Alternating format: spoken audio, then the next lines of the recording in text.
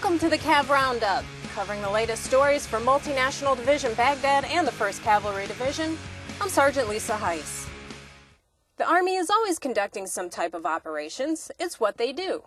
But soldiers from the 2nd Iraqi National Police Division and the 82nd Airborne Division got lucky enough to participate in a different type of mission last week. It was called Operation Enhanced Mobility.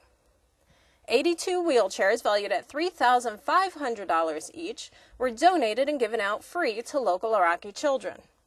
Captain Jesse Stewart, commander for Troop C, 5th Battalion, 73rd Cavalry Regiment, tells us how the event unfolded.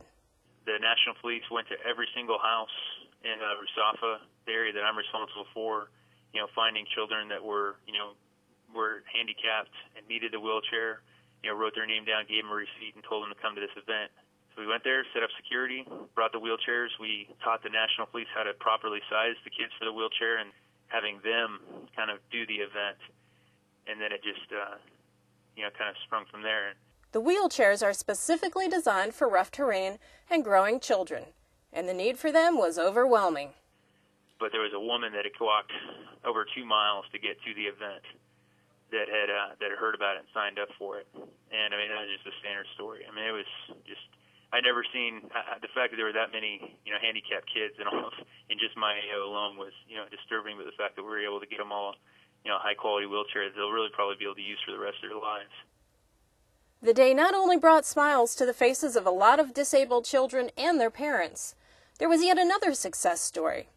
During Captain Stewart's visit to the local hospital, he made a disturbing discovery. Their x-ray machine was broke, which we had an x-ray tech available to us at our brigade, and he came and looked at their x-ray machine and was able to find out that it was just a software update that they didn't have.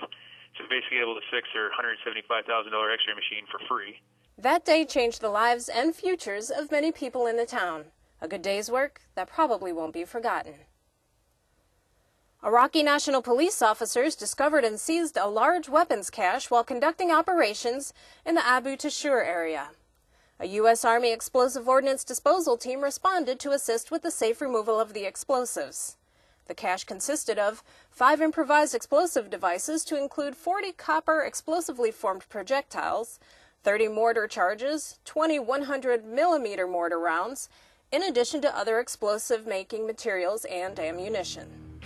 Well, that's it for today's Cav Roundup. To learn more about the soldiers and units supporting Multinational Division Baghdad and the 1st Cavalry Division, check out our website at www.cavcountry.net. From Baghdad, I'm Sergeant Lisa Heise.